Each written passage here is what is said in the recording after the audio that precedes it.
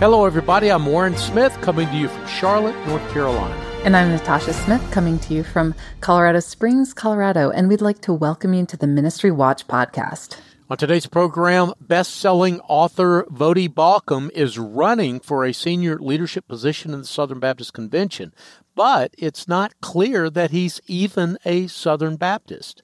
Calvin University, one of the nation's premier evangelical institutions of higher education, is struggling with LGBTQ issues. It's discovering that compromise often invites more trouble than just taking a firm stand.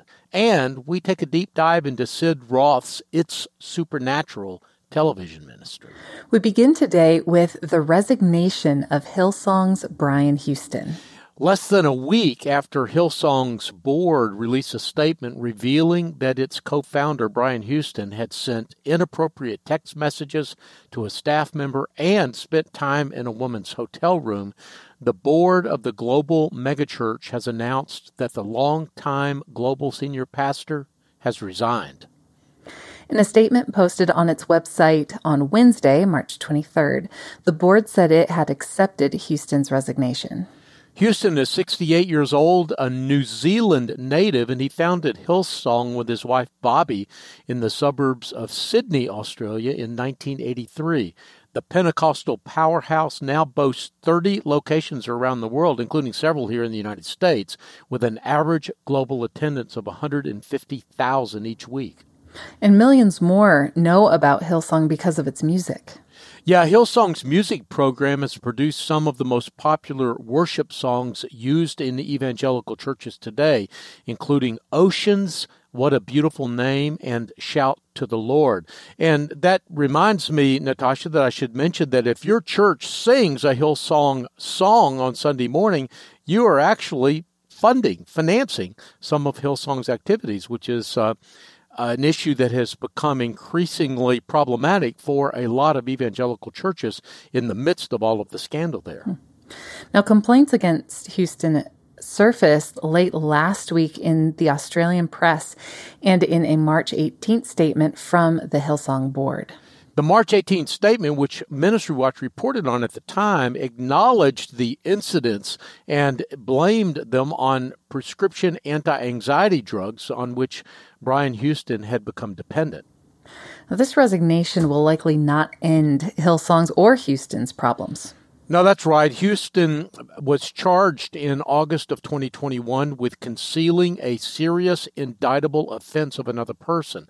Police say that his late father, Frank Houston, who was also a preacher, indecently assaulted a young male in 1970. Court documents allege that Houston knew of his father's abuse as early as 1999 and, in the words of the indictment, without reasonable excuse, failed to disclose that information to police. Houston has denied covering up the abuse. His trial is set to take place later this year. Our next story involves one of the flagship Christian colleges in the nation. Yeah, for years, Calvin University, a leading evangelical school in Grand Rapids, Michigan, has tried to walk a fine line of being welcoming to students who identify as LGBTQ while still enforcing traditional Christian Reformed Church views on sexuality. The school sponsors a support group for gay students. It gave an alumni award to an LGBTQ graduate, and last year saw a gay undergrad elected as the student body president. Yeah, but last fall, a Calvin professor officiated at a wedding for an LGBTQ staff member at a campus-based research center. That put both employees in clear violation of school policy.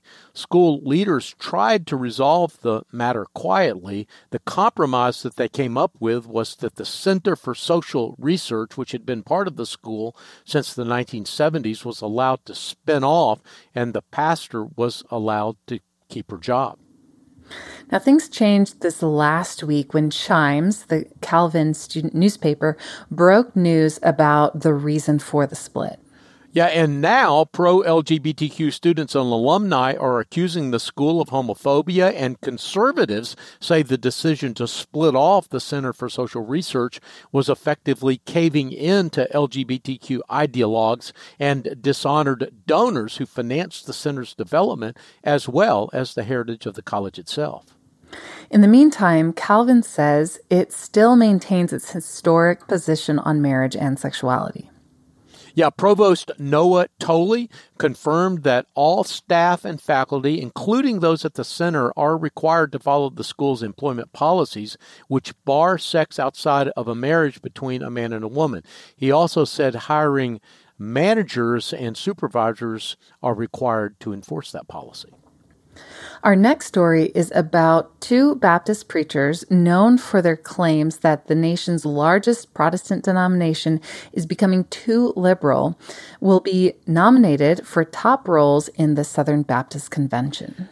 Yeah, in a statement that blasted SBC leaders for abandoning biblical truth and embracing what it called radical feminism and race Marxism, a group of Baptist pastors and professors announced plans to nominate Tom Askell, the president of a group called Founders Ministries and pastor of Grace Baptist Church in Cape Coral, Florida, for SBC president. They also plan to nominate best-selling author Voddie Baucham, a former pastor and dean at African Christian University in Zambia, to lead the SBC's Pastors Conference. The statement posted on the conservative website Capstone Report said Askell and Baucham will help turn the SBC away from wokeness and back to the Bible and criticize Baptist leaders who worry that the world is watching how Baptists behave.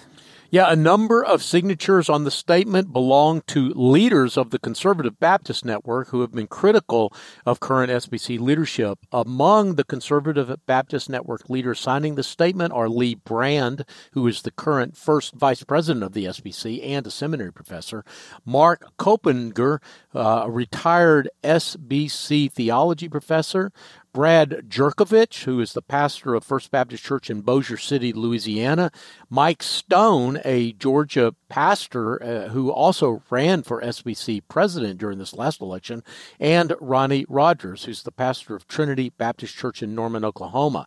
Carol Swain, who is a retired college professor and a conservative commentator, along with Texas pastor Tom Buck, who is a conservative social media celebrity, also signed the statement.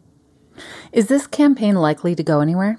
Well, it could. Mike Stone, as I said, ran for SBC president. He narrowly lost that job in 2021 to the current SBC president, Ed Litton. He posted a note on social media endorsing Askell. But since losing the election, Stone has blamed Russell Moore, the former head of SBC's Ethics and Religious Liberty Commission, for his loss, and he has sued Moore for libel, though that lawsuit was later withdrawn. But there is one glitch in their plan, and that is that Baucham may not be eligible to run for president of the Pastors Conference. He is technically not currently a member of an SBC church, though he is a former pastor of an SBC congregation and was sent as a missionary by that church to Africa. Baucham is currently a member of a church in Zambia. Warren, we need to take a break. When we return, we'll take a closer look at Sid Roth's It's Supernatural television ministry. I'm Natasha Smith, along with my co-host Warren Smith. We'll be back after this short break.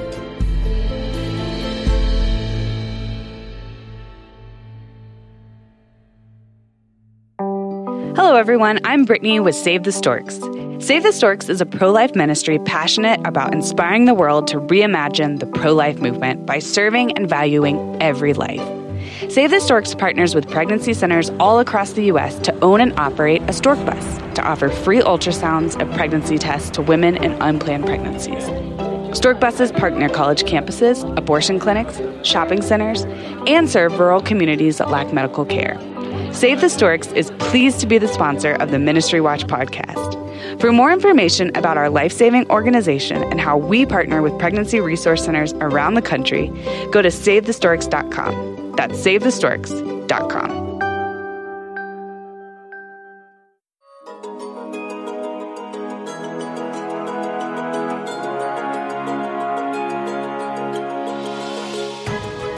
Welcome back. I'm Natasha Smith, along with my co-host Warren Smith, and you're listening to the Ministry Watch podcast. Now, up next, the story we promised before the break, the story of Sid Roth's It's Supernatural Network. Yeah, the formal name of the ministry that hosts It's Supernatural is called Messianic Vision. It's a ministry that was founded in 1977 by Sid Roth, and it says that it's dedicated to reaching Jewish people with the gospel. Now, what got my attention about this ministry is that even though it's 45 years old and its founder and president, Sid Roth, is 81 years old, it has seen a pretty significant growth spurt in recent years. Now, by growth spurt, what do you mean? Well, from 2018 to 2020, the ministry's net revenue increased by more than $10 million, from $18 million to $29 million. That's pretty dramatic. Any reasons why? Well, most of the growth is attributable to growth in its digital network. That, according to Chief Operating Officer Joel Norrie, who spoke to Ministry Watch about this.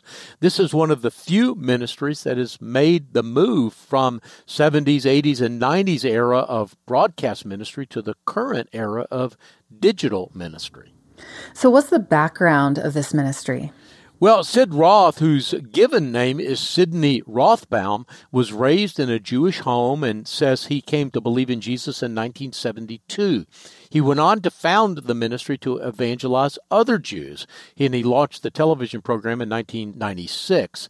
The ministry claims that it doesn't solicit funds on the air, but it does sell a lot of stuff on the air.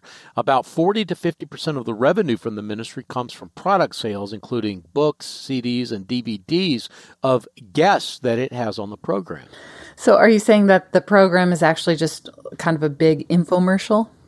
Well, I guess you could say that was one way of looking at it, which wouldn't be all bad if the guests on the program were theologically sound. However, many of them are not. Can you give me some examples? Well, the guests featured on Roth's programs and websites just cover the theological spectrum. He has had some well-respected pastors and Bible teachers on, such as Frank Turek, the apologist, and pastors Charles Stanley and Rick Warren. However, he also has a large number of prosperity gospel preachers, including Benny Hinn, Jesse Duplantis, Creflo Dollar, and Kenneth Copeland. The hosts of the program include Kevin Zadai, who claims to have died and gone to heaven and then come back, so he knows that heaven is for real, and Becky Dvorak, who describes herself as a healing evangelist and prophetess to the nations. That's definitely on the theological fringe. Well, yeah, and that's why we reached out to Dr. Michael Brown, who is a well-known Messianic Jewish apologist, to get his assessment. He says that he has known Roth for almost 40 years and has even worked with Roth on various evangelistic efforts. He says that Roth's faith is sincere and his desire to see God's power demonstrated is real. Brown said that though he has cautioned Roth about some of his guests and encourages him to vet them more carefully, especially those claiming to have received special revelations from God. So what's the bottom line on Messianic Vision? Well, that's a good question, and I got to say that there are some things that I like about the ministry. It was a founding member of the Evangelical Council for Financial Accountability, and it does make its audited financial statements available to the public. However, Ministry Watch gives Messianic Vision a transparency grade of C, which of course is not our highest grade, because it doesn't complete publicly available Form 990s with the Internal Revenue Service. It claims to be a church and is therefore exempt from that requirement to disclose its Form 990. However, because of that lack of transparency, we can't see who is on the board, we can't see the salaries of key executives, and we can't see a lot of other things that we need to see in order to make an informed judgment. That's why Ministry Watch gives Messianic Vision a donor confidence score of 60, encouraging donors to give, but with some caution. A former pastor and tattoo artist who co-founded a Haitian ministry to help poor children has been arrested in Pittsburgh and indicted by a federal grand jury on charges of engaging in sex with a minor in Haiti. Yeah, Corrigan Clay is this former ministry leader's name. He was arrested last week by federal agents after being indicted under seal on one count of engaging in illicit sexual conduct in a foreign place. That, according to the Pittsburgh Post-Gazette newspaper. Clay and his wife, Shelley Jean Clay, were the co-founders of The Apparent Project, a nonprofit job creation program in Haiti that created art out of trash. They also adopted Haitian children as a couple. Clay is accused of sexually abusing a child from January of 2014 to December of 2017. The Child Exploitation and Obscenity section of the Justice Department, an organization that we have reported on before, is prosecuting this case. Warren, before we go to another break, an update on a couple of stories. First, the story of Bruxy Covey, the disgraced former pastor of one of Canada's largest churches. He may have sexually abused more than one woman, and the church told its members that on Saturday, March 19th. Yeah, in an email, Maggie John, who is the chairperson of the Meeting House Board, wrote that the church had received 2 more allegations of sexual misconduct against Covey, who was forced out of his position as pastor there earlier this month. It did not, however, provide any details as to the nature of the misconduct. She also said that the church has hired a third-party victim advocate to independently and confidentially receive any concerns or allegations of sexual misconduct by Covey or other members of the church. Covey grew the Meeting House into a megachurch with about 5,000 people attending in 19 campuses in the greater Toronto metropolitan area.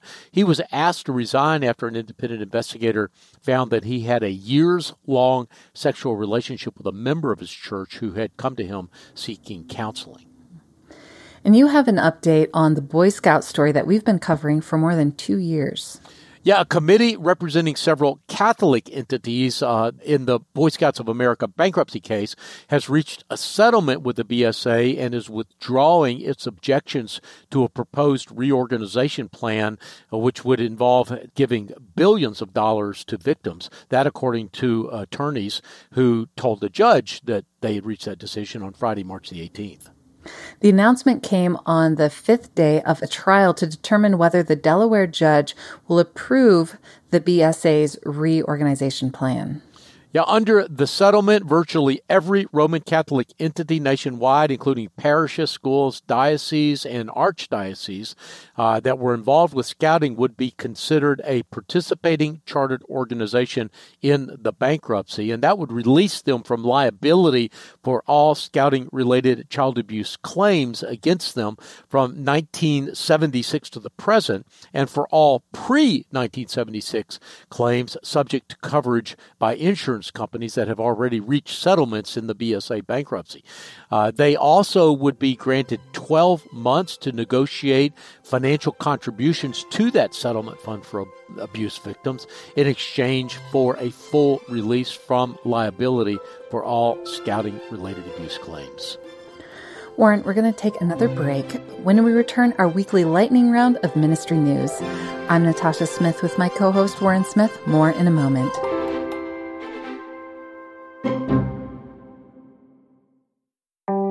Hello, everyone. I'm Brittany with Save the Storks. Save the Storks is a pro-life ministry passionate about inspiring the world to reimagine the pro-life movement by serving and valuing every life. Save the Storks partners with pregnancy centers all across the U.S. to own and operate a stork bus to offer free ultrasounds and pregnancy tests to women in unplanned pregnancies. Stork buses park near college campuses, abortion clinics, shopping centers, and serve rural communities that lack medical care. Save the Storks is pleased to be the sponsor of the Ministry Watch podcast. For more information about our life-saving organization and how we partner with pregnancy resource centers around the country, go to SaveTheStorks.com. That's SaveTheStorks.com.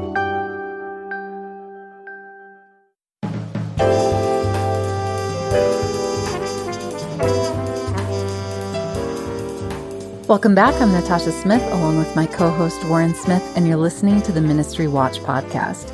Now, Warren, we like to use this last segment as a sort of lightning round of shorter news briefs. What do you have first? Well, the president of the relief organization Bread for the World says that the war in Ukraine could create a food crisis in other parts of the world.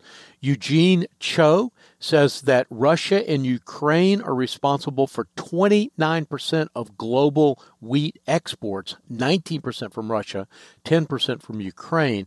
And he said that disrupting these exports will create crises in Central Asia and North Africa and perhaps elsewhere.